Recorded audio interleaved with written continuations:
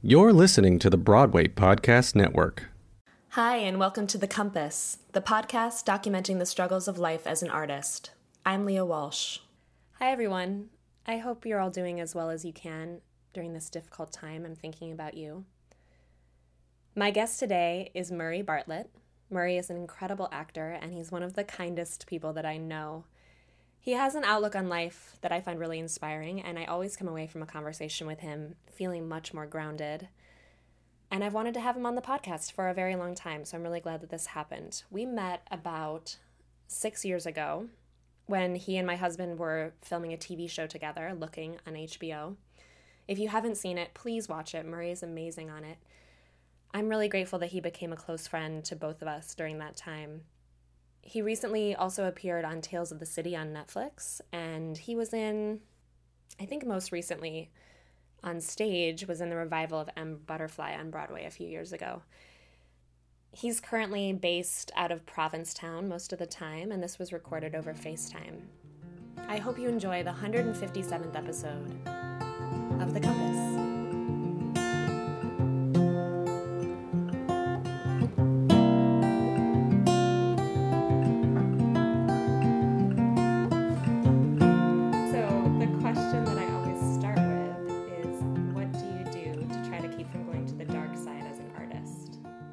Inherent in that question is, what does the dark side look like for you most often? When I say that, what do you think of? Well, two things, I think. The first being the dark side inside my mind of like insecurities or doubts or, and all that good stuff. And the second, I know, is being in between jobs and like just sort of navigating through the road of whatever the road is that my work takes. They relate to each other.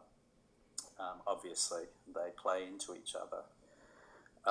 But sometimes they can exist quite separately. I can be happy in a job. I can have a great job, but my mind can be doing somersaults of crazy shit. And I can be, on the other hand, I can be feeling super confident and like empowered and everything, but I don't have a fucking job. so, and then, I can, and all the variations of that, I guess. I can be, not have a job and feel shit, or I can have a job and feel empowered. So, but I guess they're the two sort of main things that come to mind when I think of the dark side of being an artist. And I don't think of it as, I definitely think of it as an intense, challenging thing, and sometimes it's horrible to experience. But I don't think of it anymore as a bad thing, because I've seen how it serves me. And how it has, and I think it's, like anything, the dark and the light are dependent on each other. They don't exist without each other.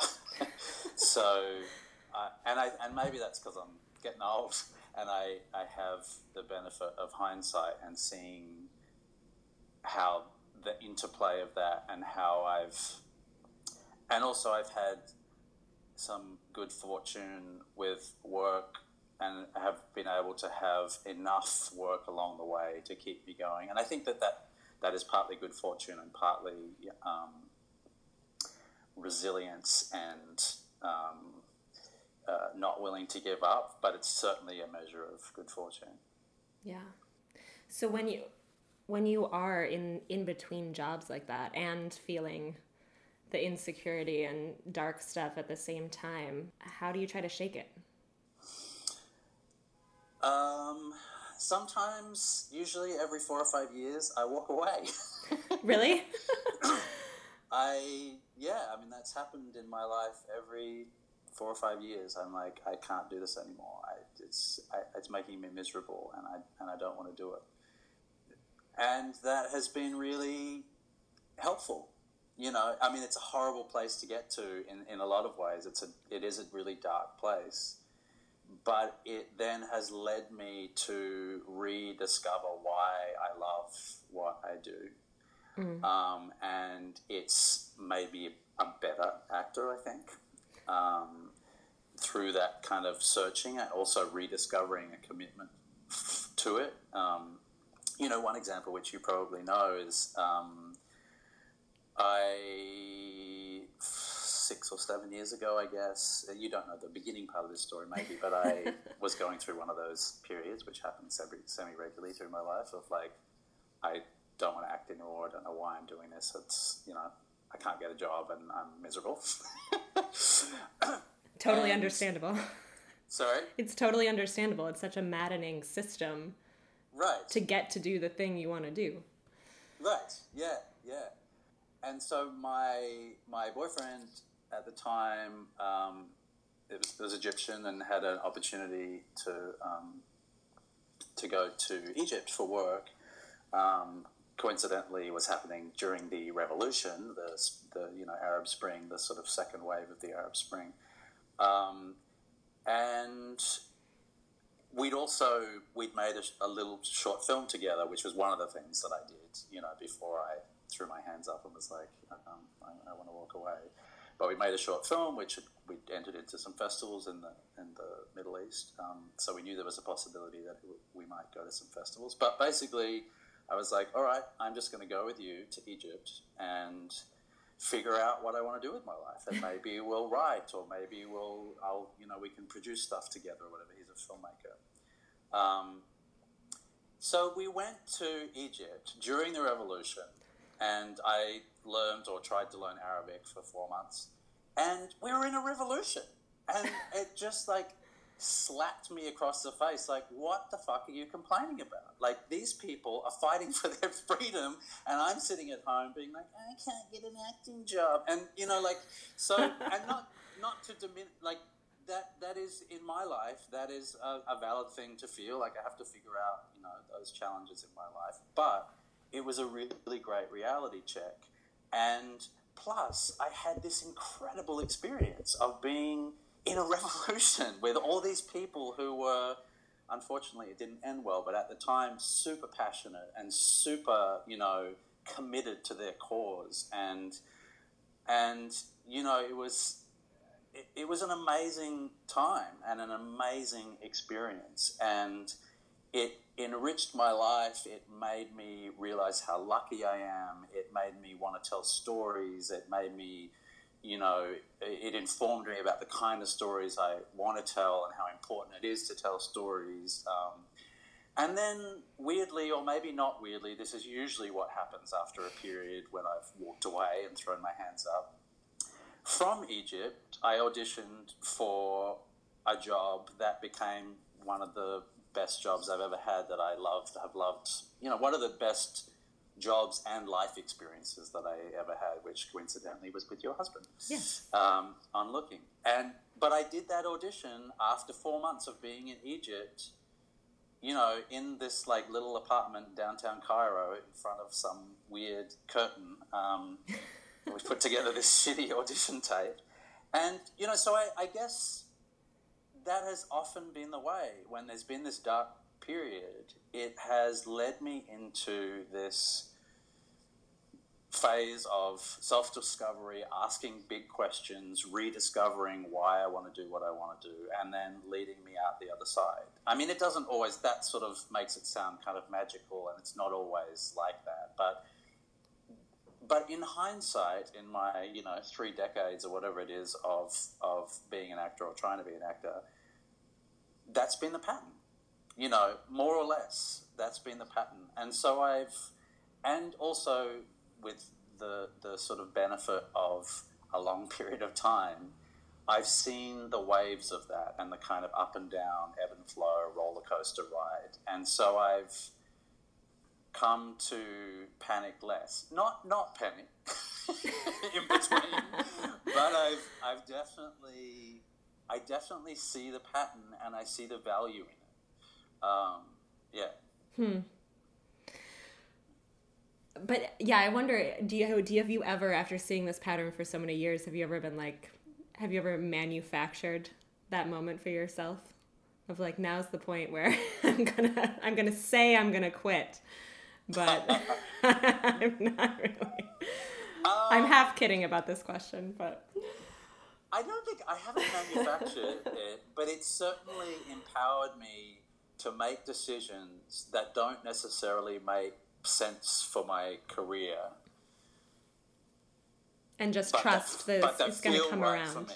Yeah. And that feel right for my life. One of them being recently, as you know, like I decided to move out of the city and, you know, a fair way away, still within striking distance of the city, but it's like a 6-hour drive. And because I want more nature in my life and I realize that's what charges me, and I've been living in New York City for 20 years, almost 20 years, and as I'm getting older, I want to sort of shift what my sort of everyday life is. Plus, I think I realize now that it really does charge me for doing good work. But making that decision has taken me a couple of years, and there was a lot of fear in it because I have to tell my agent and, like, you know, right. Then I'm not, you know, in quotes, available, even though I am. And, you know, these days we do self-tapes a lot. So it's definitely a thing that's manageable. But, and my agent knows this, that, you know, for me, it has often worked that when I decide to go traveling or when I decide to walk away, that's when I get a job. So they're kind of with me on that. When I talked to my agent about, like, moving away to the country, that's what he said. Look, you know, this is the way that it works for you. You know, live your life and we'll figure it out. You know, That's amazing. More than anything, you know, the pattern we've seen is that when you do that, you get a job. So please move away from the city. No, I think that's so amazing that you've been able to follow your intuition with that and be able to be somewhere that fuels you, like you said. How is it feeling? I know we talked a little bit about this before we started recording, but how are you feeling up there right now dealing with the pandemic? I feel incredibly fortunate because, I mean, we're at lockdown here and, you know, we're not socializing. But, you know, it's a town of 3,000 people, although I think it's swelled to something more than that now because it's a nice place to be during a pandemic. So more people have come. But it's still a small town, and so I can go out on the bike trails and, you know, ride through the dunes and go to the beach and, you know, so that has made it really, I mean, I just feel incredibly, incredibly grateful to be in a place like this. And also, I guess in connection to what we were just saying about following an instinct to do things that make sense, I feel amazed that we made the decision to move up here a year ago, and it feels like a really good decision. In every way, it was already feeling like a good decision, but I feel very, very, very thankful to be here at this point, and be able to have some stability in my life and hopefully be able to offer that to the people around me who are not feeling that stability, you know. Be able to lend support.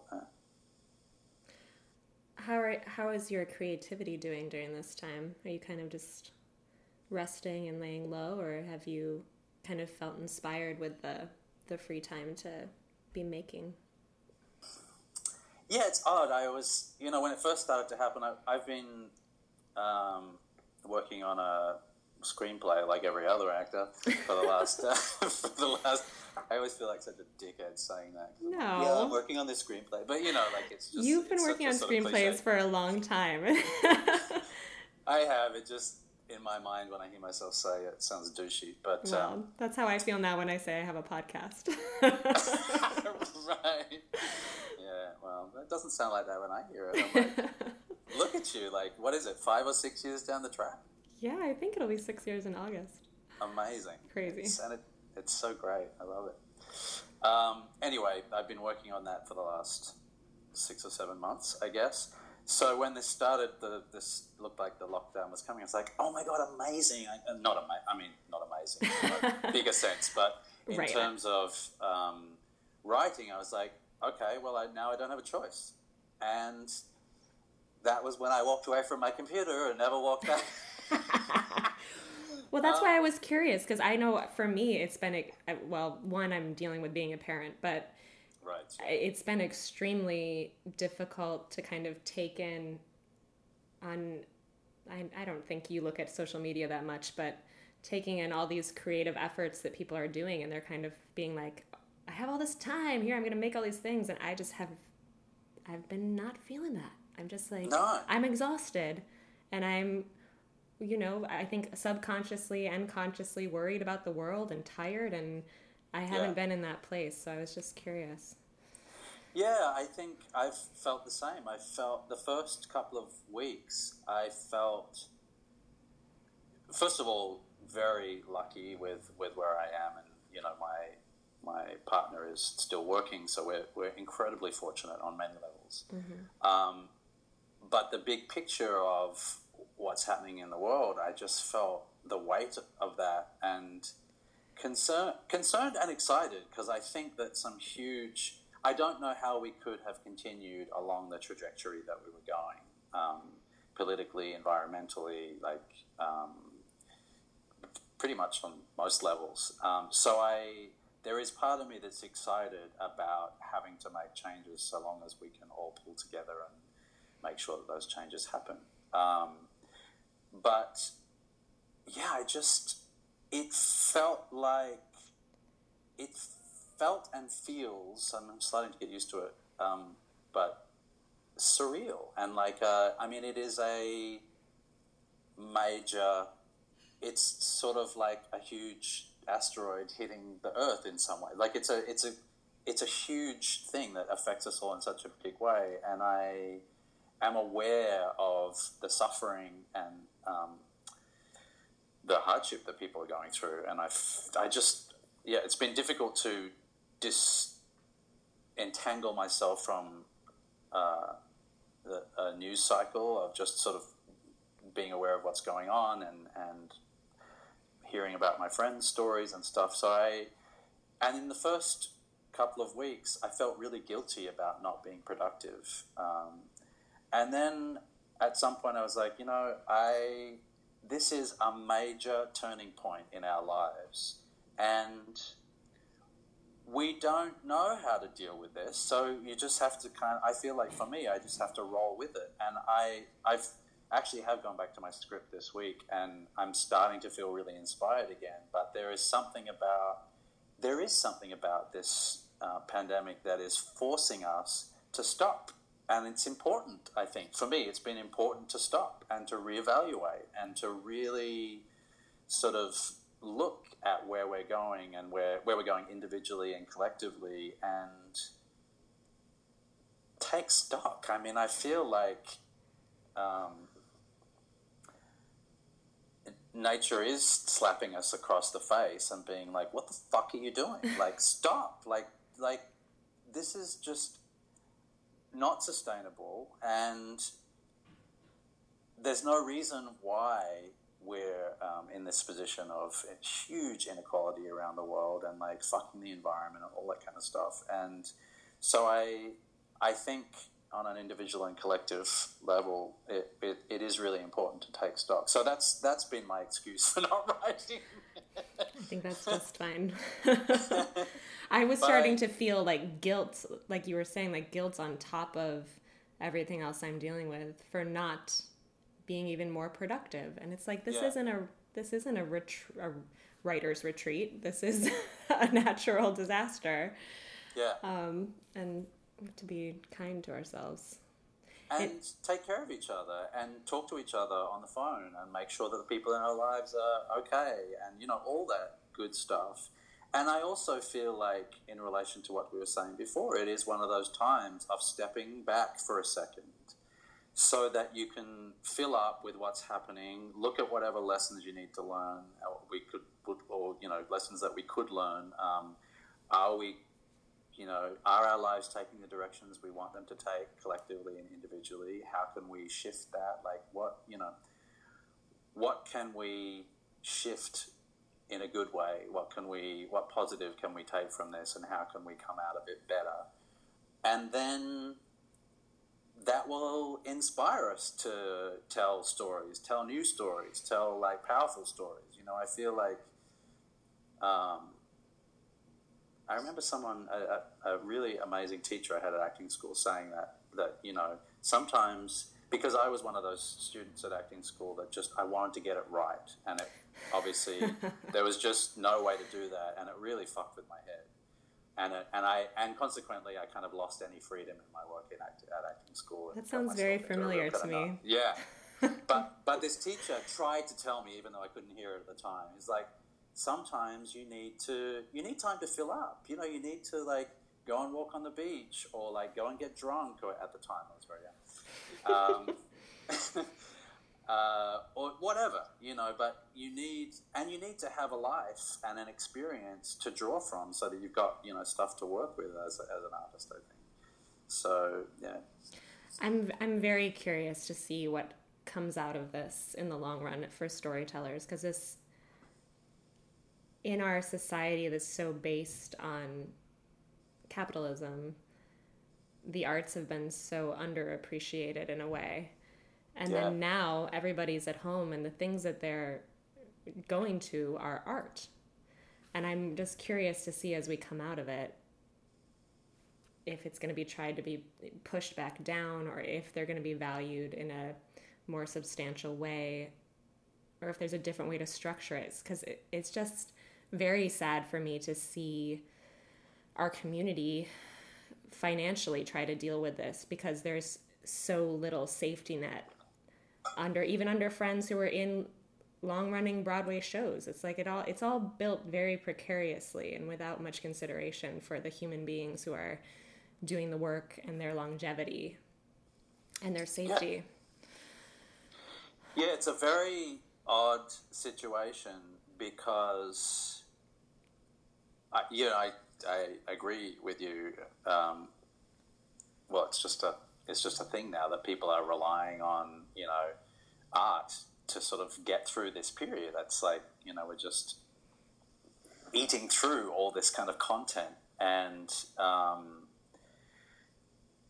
but at the same time, the arts sort of community and industry is being decimated. And, you know, I know, like in Australia, for example, artists, like the whole sort of aid packages and unemployment and everything is excluding artists. Well, that's what just before this, I saw some headline someone posted to Instagram about Cuomo leaving Broadway out of the next aid package or something, and I don't know the details of that yet. I hadn't read the article, but right, it's just insane. It is insane, and it's odd that there's not that sort of, that there's this sort of disconnect, that like in a way where we've become quite dependent on, you know, particularly film and TV, but any kind of visual art, or any art that's accessible at this point. It's become such a huge part of all of our lives, or most of us. But yet there's this sort of disregard for the sort of the maintenance of that community and that industry. Is really, it's very except, you know, among artists and the artist community, that you see, you know, really wonderful things popping up to, you know, to help support artists and stuff, and people are being very creative, you know, posting their stuff or whatever in a way that they can make a little money and also make us, you know, help us through this time. But it's I guess it's just a continuing trend in a lot of countries, not all countries obviously, but definitely in the US and in Australia, I know where I'm from, it's this trend that's been happening for quite a long time now in Australia, of just defunding the arts, and it's not a priority in any way. It's not seen as an integral part of society, which is so odd, especially now, because it's so obvious that it is. What did you feel like that was the way it was when you were coming out of drama school? No, it's really been the sort of, ideology of conservative governments in Australia, but we've just been hit by an onslaught of conservative governments that have really decimated the entertainment industry there. It's not solely the conservative governments, but it's, largely that's what's really kind of taken the axe to it. Politically we're just like here, we're in trouble there. And so it's a symptom of that. I hope that there's some sort of, I don't know, the systems are set up in such a way that the people with the money and the power have got such a stronghold it's hard to break through it. But I just hope that there is a real groundswell of community activism that can change some of these things. Because you see it, when we do band together, it's incredibly powerful and it makes change. It just does. But it's not easy, and it takes we all need to wake up and make sure that we're active and making that shit happen. But there's such an opportunity for that now. I mean, there's such an opportunity to really. I was just reading in terms of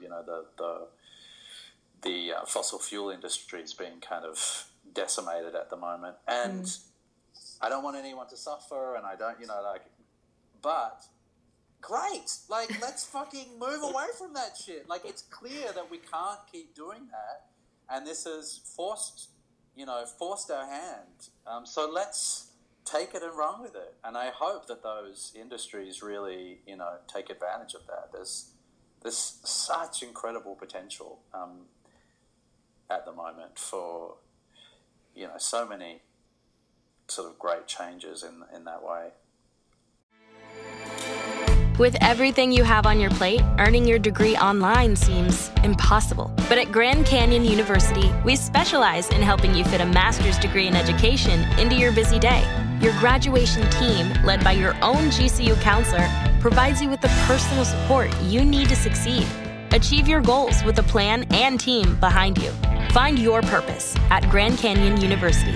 Visit gcu.edu. Can we switch gears a little bit and talk about when you were coming out of drama school and your decisions to come to the US and kind of how you've made that work? I know you did a big tour in Australia. You did Boy from Oz in Australia, but was that right out of school or was that a little bit later? No, that was later. I went back for that. So I came out of drama school and spent a couple of years working. I was such a terrified young actor. It took me a long, long time to not be terrified. So then I came to New York with the idea that I would stay. I was in my early 20s. But I'd met someone about 10 days before I left. So I was in New York for 3 months doing classes, and then I went back to be with him for 7 years, or 6 or 7 years. And then when that relationship was sort of reaching its end point, I came back to New York. So I'd worked a lot on stage and a fair amount of TV and a little bit of film stuff. But it was in that sort of since I left acting school, with a little window of New York in the middle there, or in the beginning part. But it's a whole different landscape in Australia in terms of, you get very few auditions. There's not that much work. It's a small community and a small industry. And so I was fortunate that I got enough work most of the time to make enough of a living to survive. Well, not always. I had other jobs. But yeah, it's a very small industry. And towards the end of my 20s and at the end of that relationship, I just remember sitting on the beach because I lived near the beach, and it was so beautiful. Bondi Beach, gorgeous lifestyle, but I was like, well, is this it? I feel kind of like I'm retired because I work every now and then, but I'm not pushed, and so I decided to, give New York a shot again, and I signed up for classes at Atlantic Theatre Company, and I also signed up for this like intensive Shakespeare course upstate New York. So I came to New York sort of to get inspired. I didn't come thinking that I would move to New York, but got to New York and just fell in love with the city all over again, and did the course at Atlantic, which I loved, partly also because there was something about, I'd come out of acting school in Australia terrified and kind of made this small mark, but like I'd, been seen by casting people and whatever as this type of person and type of actor, which at the end of my 20s, I wasn't anymore. I wasn't as terrified, and I wanted to I felt like I was someone else, but I felt like I was in this box of who I was when the frightened kid who'd come out of acting school. So coming to New York, I was like, oh, and doing classes at Atlantic Theatre Company, which I loved, but there were some teachers that weren't my cup of tea. So I was like, oh, and I don't have to take what they say as the truth, and I just felt empowered to be who I was in that moment, rather than carrying all this baggage that I felt that I had in Australia. So I fell in love with New York, cancelled the Shakespeare course upstate because I wanted to stay in New York longer so I could use that money. Stayed for 6 or 7 months, was bartending, and ended up at the end of that 7 months or whatever it was, working 5 nights a week till 5 a.m, thinking, what the fuck am I doing? I came here to try and be an actor. And then I was going to Naked Angels. You know Naked Angels? Yeah. So it was, this thing, I think it was every Wednesday night, where writers would have, a bunch of people would go along, and writers would pick actors to read the work that they were working on. And Kenneth Lonergan was there, who was my hero, and, and I met people there. I met this guy who was friends with this woman who was best friends with one of the producers of Sex and the City. And at the time, they were looking for a non-American and were having trouble casting this role. So he suggested me to her, and she suggested me to the producer, and then I got called in the next day, and then a couple of days later was reading in a room with Sarah Jessica Parker, and they sponsored me for a limited visa, and I had my first job in the US, which was God. Surreal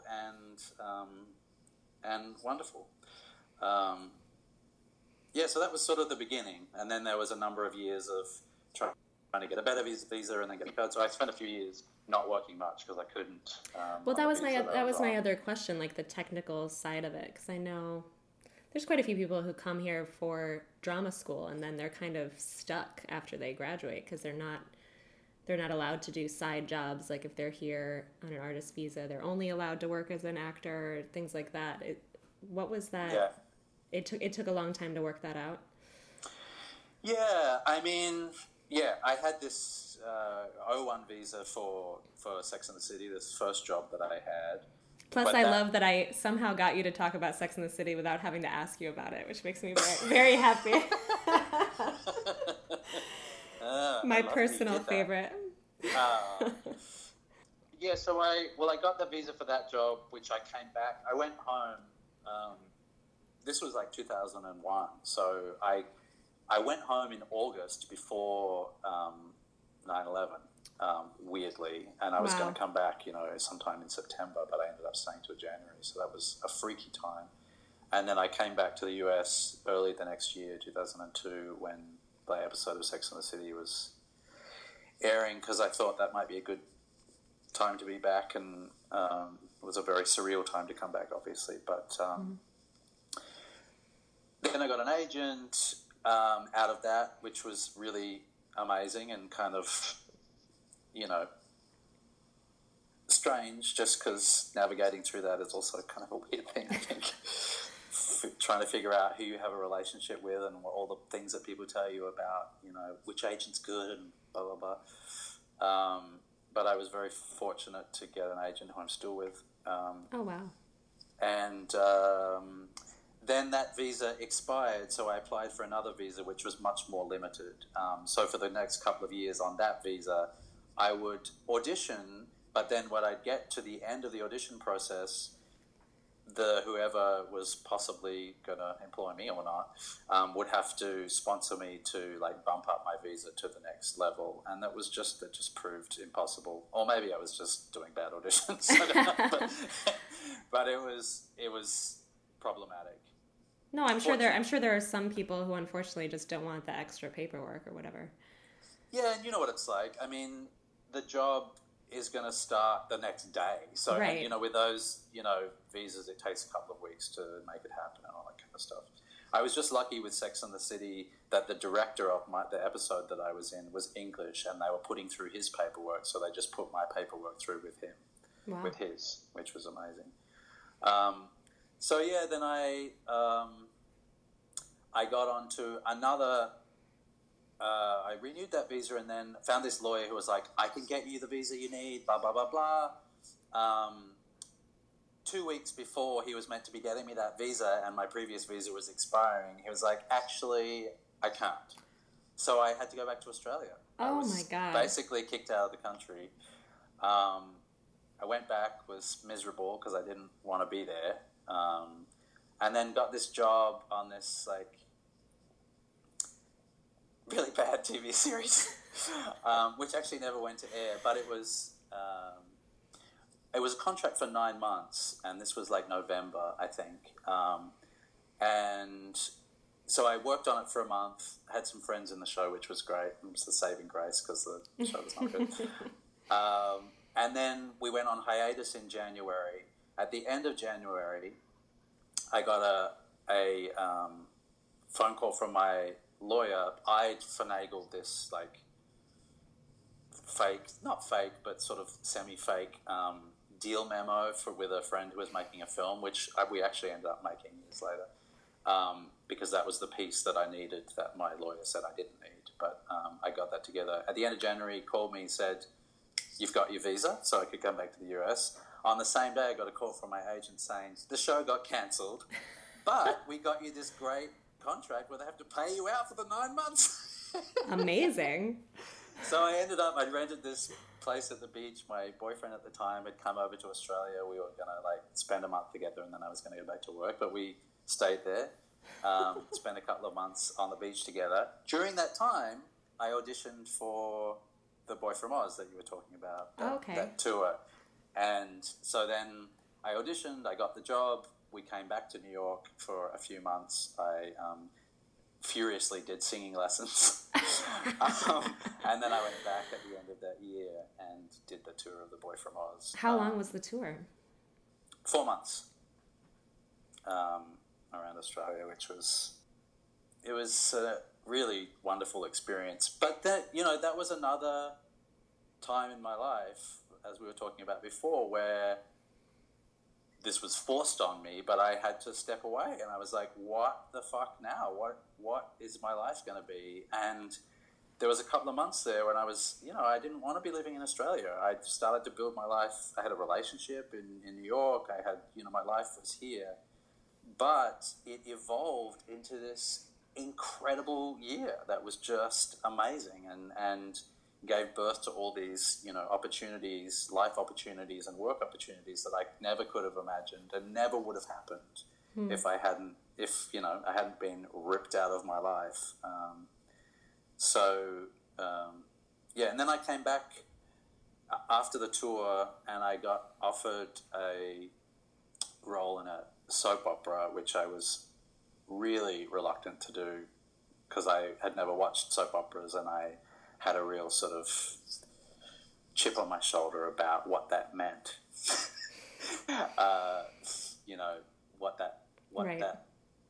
How that sort of looked for me as an actor. But I instinctively, having gone through this whole period of being ripped out of my comfort zone and seeing how that was an amazing, it brought amazing things into my life, that previous year of having to leave the US and then these opportunities springing up. I was in that mindset. I was like, instinctively this feels like the right thing. partly because when I took that contract with the soap opera, which was just for a year, it allowed me to apply for my green card. Yeah. Because I could use that. I had a contract that was a solid thing. Right. That was the kind of basically the linchpin of my green card application. There you so go. It was, so that was, and then I got my green card. Yeah. What a road. Yeah. Well, I'm always curious in the way that location influences people as artists, like where they like where you are now in Provincetown and like the places people choose to be. It's just interesting that these two poles in your life are so far from each other and having to deal with going back and forth, and it's not like you can just, even like LA, New York seems like an easy trip compared to Australia, New York. Yeah, it's very interesting, isn't it? And I guess it's the theme in my life, perhaps, of I feel at home in Australia and I feel at home in nature. So I decided to live in New York. There's something about pushing myself into the opposite extreme, which I'm now starting to pull back on and be like, actually, I feel really comfortable in nature. That's so interesting. I can balance this out. It doesn't have to be as extreme as I thought it was. There's a pressure for actors where it's like, you just have to live in New York or LA, which I know is not 100% true, but that's what it seems like. Well, I think also, when I first moved to New York in the early 2000s, like, you kind of did have to be in the city because there wasn't self-taping. Like, we just didn't do that. With theatre, obviously, you have to be there. A lot of my auditions are for TV and, mostly TV, some film. But, so with that, you can, I think, and maybe even more now after this pandemic and the sort of lockdown, I think we'll probably be auditioning even more on tape, which suits me. I love auditioning on tape. And in recent years, actually, I was thinking perhaps I could spend a couple of months of the year in Australia and, audition from there because it doesn't really matter where you are. But it's still, it's a long way if you have to come back quickly. Yeah, somebody's like, come to the producer session. You're like, are you sure? How interested are you in me? What's the...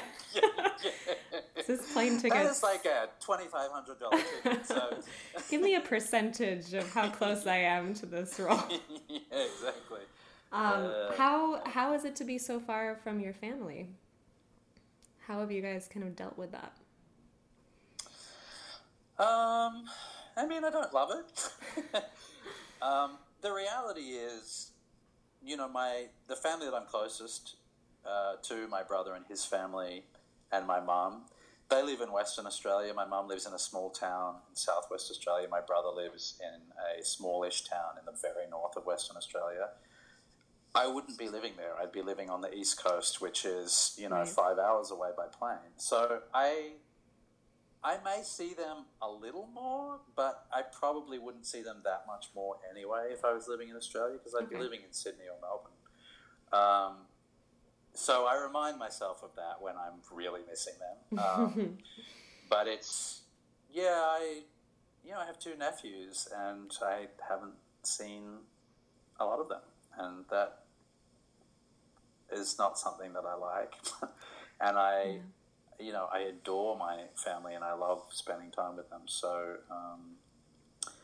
it's been a weird thing, which I struggle with sometimes. And as I've gotten older, I go home every year for 6 weeks and try and spend a good chunk of time with my family. But definitely it was one of the reasons why before we kind of found where we are now, I was thinking of trying to be there for a few months of the year just so that I could spend more time with them or be closer with them. But it's difficult not having a kind of...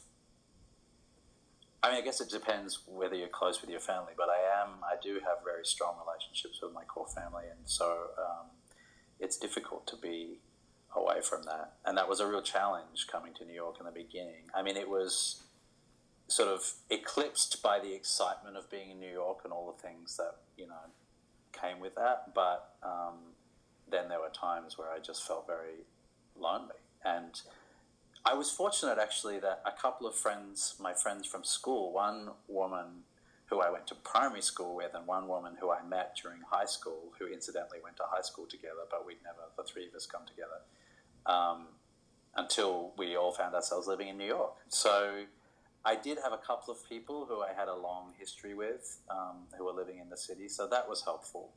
But, yeah, moving countries is huge. Just like, you don't have a support, you have to build a support network. And like I was saying before, it was very freeing on one level, because I'm like, oh, I can just shake off all this baggage I've been carrying about who I am and who, people sort of identify me as, because people are just seeing me in the moment. But on the other hand, people are seeing me in the moment. I don't have any history with these people, and I don't know whether they're going to be long-term friends or whether I can trust them or whether they really care about me.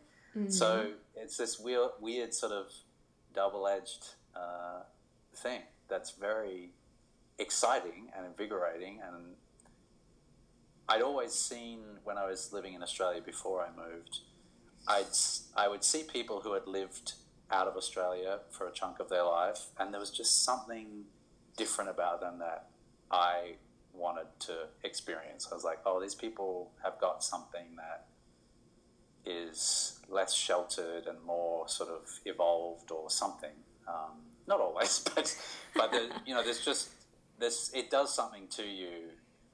I mean, that even just moving from one state to another, or from if you're from the Midwest or whatever and coming to a place like New York, like it changes you. It forces you to grow. It forces you to it tests your resilience.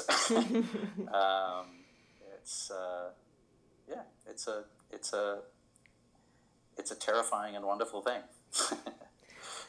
That's something it's been in the back of my mind this whole time during this shelter in place, is just how much I miss traveling and how much I want to be doing that right now. Right, yeah. We started watching the first episode of that new HBO show, Run. Oh, yeah, me too. Yeah. And it takes place on a train, and you're just like, when am I going to get to be in that place again? Where, in between two places and on the move, and something I look forward to returning to, hopefully. Well, my boyfriend is a tech head, and he just bought a virtual reality headset. Oh my god. So we've been going to the moon and the Antarctica, and really, it's blowing my mind. Oh my god. Like, out of control. Apart from, and also this thing called Beat Saber, I think, where you have these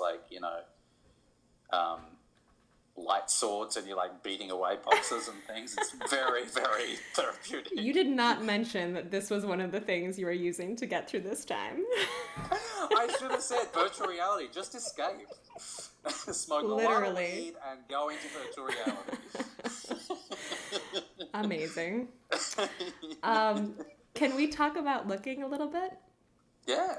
From everything I've heard from all of you, I have never done a TV show, but by all accounts, this was a very special situation and a special group of people, and was a best of all worlds setup as far as people collaborating and working together.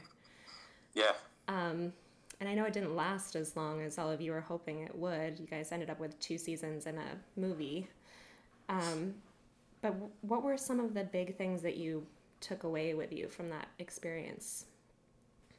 Any big lessons or... Yeah, that work can be absolutely joyful on pretty much every level. I mean, I'd never had an experience. I'd never had an experience like that. I had really wonderful work experiences for sure, but there was something magical about that. And it came from Andrew Haig and Michael Lannon bringing together a group of people that were just wonderful people, and creating an atmosphere of support and joy and like common purpose and also, you know, we were in San Francisco, which is a beautiful city, and we were fortunate to be able to shoot there. You know, a lot of shows that are set in San Francisco don't get to shoot there, but the city really opened its arms to us, and it was, you know, it was just the aligning of so many things. It was a show about these gay characters in a city that was sort of been the champion or a champion of gay culture, and there's so much history there in terms of gay rights and gay culture. It's a beautiful city. We were on location most of the time, like, so exploring the city. We became best friends. We were playing, you know, the sort of core cast were friends, and we became great friends. But there was also, you know, they fostered that. I mean, Frankie and Jonathan and I, you remember, you know, we went to San Francisco 10 days, I think, before we started shooting the pilot. And we were doing some rehearsal and stuff, but a lot of the time we were just hanging out and getting to know each other. And it was beautifully cast by Carmen Cuba and Michael and Andrew, in that it wasn't just about, it was aligning personalities who fit the characters, and we're going to bring specific, you know, things that they felt worked for the characters, I guess, but also, you know, that were harmonious, and we just adored each other. So it, you know, I mean, there are lots of, you know, concrete things that made it really beautiful. Like, it was in San Francisco. It was, you know, a show that we all felt passionate about. A lot of us, or most of us, all of us, but in the end, had seen Andrew Haig's film Weekend and loved it, and just, you know, there was just this, you know, there was all that great stuff. But I guess there was just some magical element of, I don't know. It's hard to explain. It was just a coming together of things that was definitely curated and on purpose by those sort of key creative people. But maybe there was some extra magic that came with it. I don't know. It was such a revelation, I think, to all of us, certainly to me, that an experience could be so joyful. Do you feel like when you've worked on sets after that experience that you've been able to, how do I want to say this? I don't know how I want to ask that question.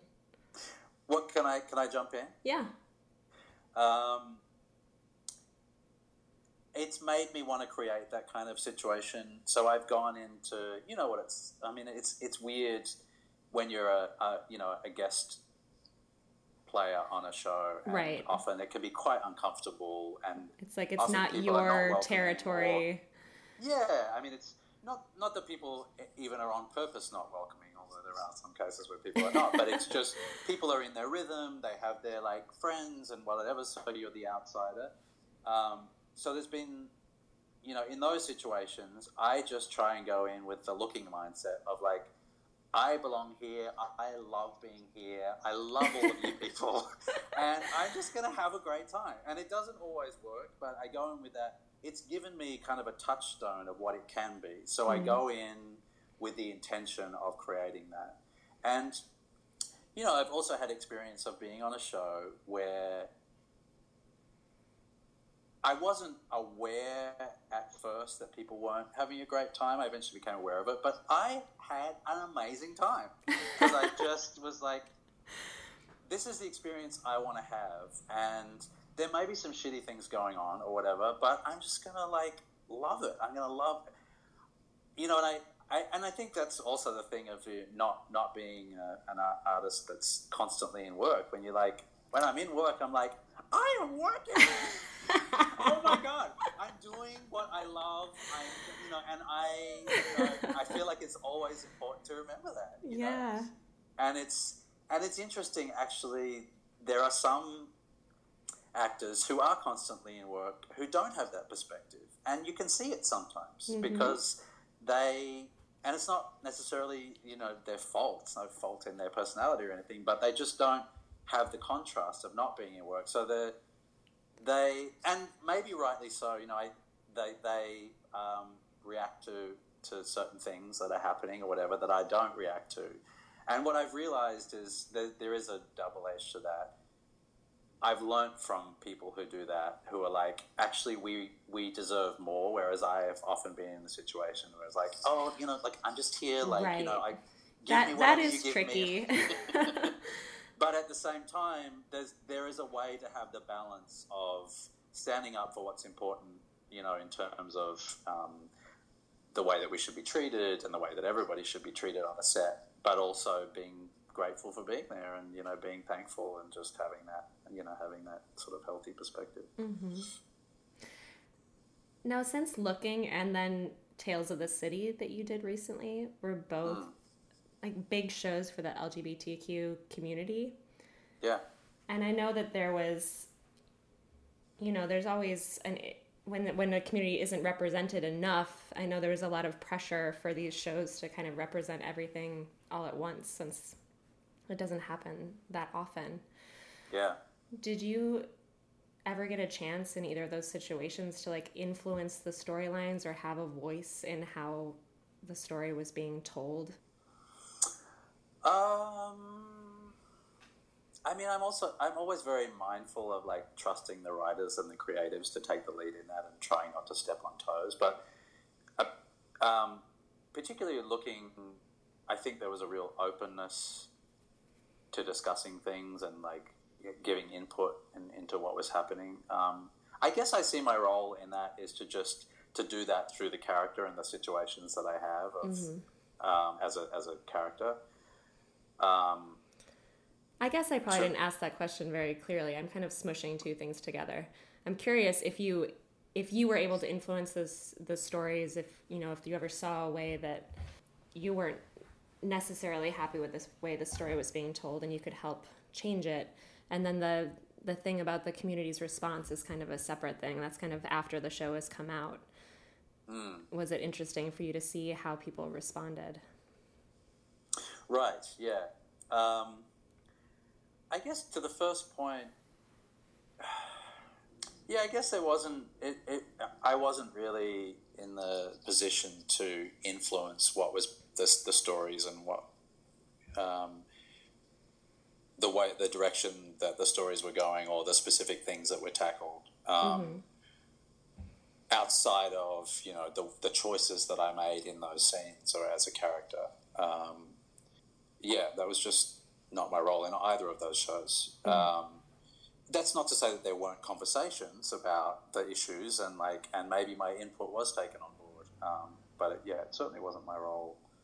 I would like to be in that role at some point. Yeah.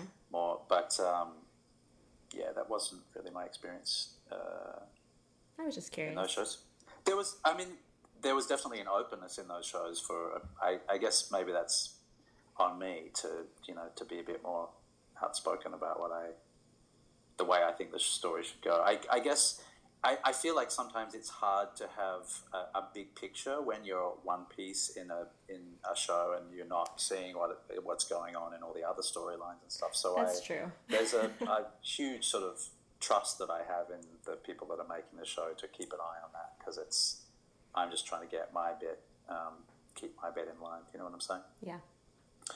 But I would love to be part of the crew that is looking at the big picture at some point.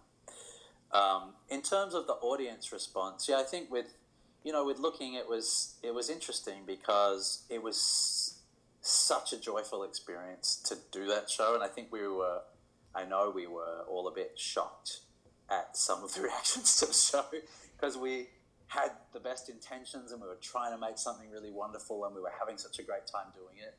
And I was certainly unprepared for some of the, responses to the show, the negative responses to the show.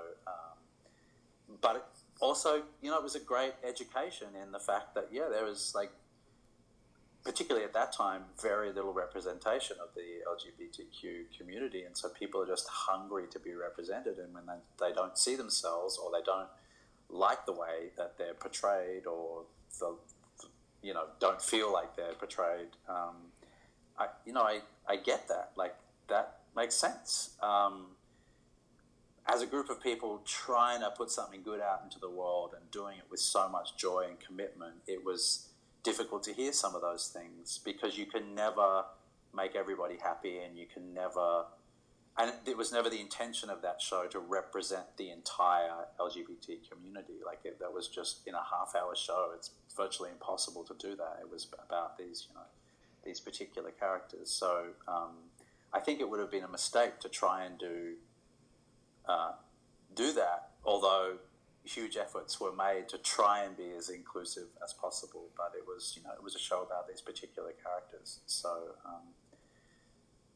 I think there was a reluctance to try and just go into general sort of issues and try and cover too much in a half-hour show. But yeah, it's always very odd. I mean, you know what? It's the same doing theatre. It's the same doing anything. Like, you don't really know what's going to happen when you put it out in the world. You don't know what the response is going to be, and that just is so strange, though, with TV, that it's so separate. Like, with theatre, at least you're in the room with the audience, and you all leave at the same time, and you can kind of feel the reaction. And then with TV, like you said, you guys did it months before anyone else saw it, and then they're having an experience separate from your experience of making it. Yeah. It's weird. I mean, it's, like a play or a TV or film, whatever, you can't be obsessed with the response. Obviously, you want people to receive it in a way that it's somehow, gives them something meaningful, or uplifts them, or entertains them, or whatever. But you've got no control over that. So to a certain extent, you've got to be mindful of it, but not be obsessed by it. I do know that, with a show like Looking and Tales of the City, we get responses from people in parts of the world that don't have the freedoms that we have, who are incredibly moved and thankful and, changed by those shows, because there's just not the visibility or the sort of the even the sort of conception that there could be a life of freedom, or a different way of being that's not sort of oppressed or scared or whatever as part of the LGBTQ community. So that, there was a lot of criticisms of Looking and Tales of the City. I think I didn't look at any of the stuff at Tales of the City because I've learned that lesson. It's better not to look. But there was, those shows are important shows, I think.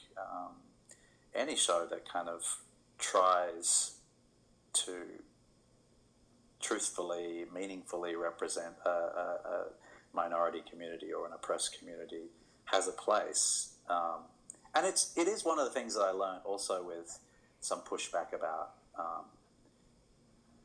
looking at, which could be quite hurtful, where I was like, well, I get it, and we should be critical, and we should want more, and we should ask for more, and push for more in terms of representation and the way that we're represented.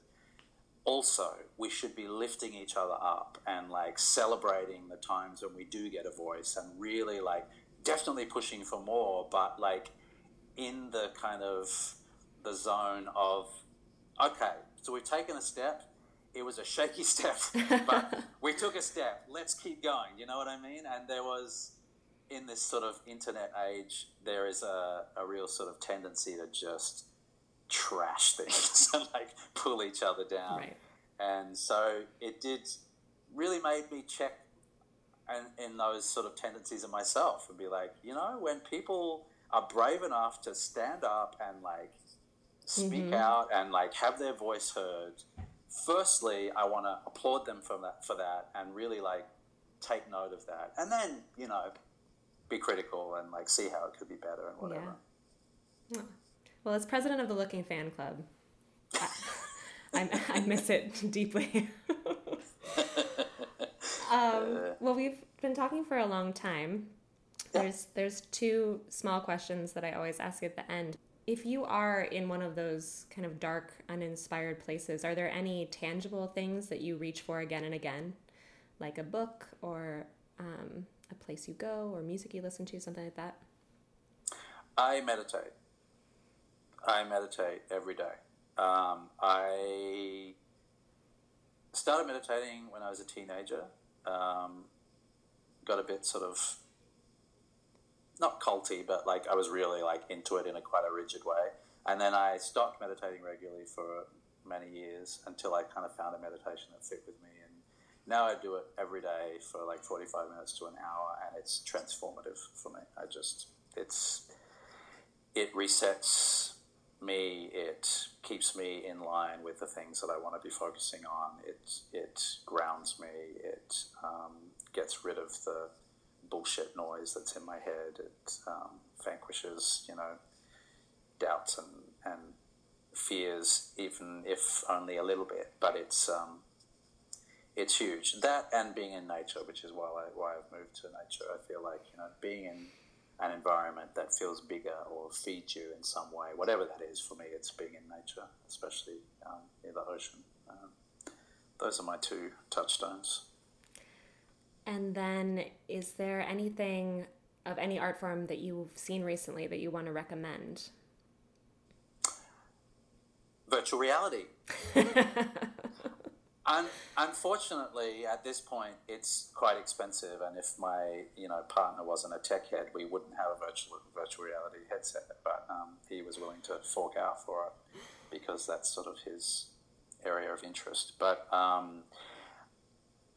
there's now virtual reality sort of sections in film festivals, and I watched one just recently that went to Berlin, and it's beautiful. It's beautifully made. It's I think it's called The Key, and it's got a wonderful actress in it who narrates it, whose name I can't remember, which is really annoying, but she's wonderful. And it turns out it takes you on this incredible kind of journey, and it's this beautiful sort of fairy tale story, and the visuals are gorgeous. But it turns out it's about refugees, and it's about this refugee's dream, and then it lands you in this kind of place of reality at the end, and it's powerful and beautiful and immersive. And I thought of virtual reality as like video games and like going to the Antarctica, but it's a really beautiful art form that in a sort of a narrative film kind of format that I hadn't been aware of, and it really blew my mind. Very cool. Yeah. All right. Well, that's it.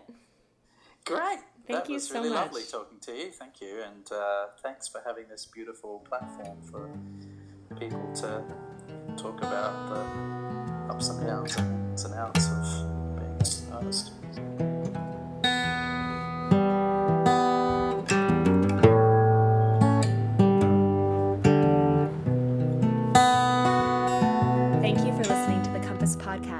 If you find these conversations valuable to your life as an artist and would like to support the ongoing production of The Compass, please consider becoming a patron at patreon.com/thecompasspodcast. Pledges start at as little as $1 a month. Anything you can give would be greatly appreciated. Also, if you have a moment, please rate or review in iTunes. Every little bit helps other listeners to find the podcast. I'd like to thank the following people for their generosity. The Compass cover art is by Kim Miller, music by Brendan Spieth, audio assistance from Nick Chokesy, and a special thanks to Frankie J. Alvarez. See you next time.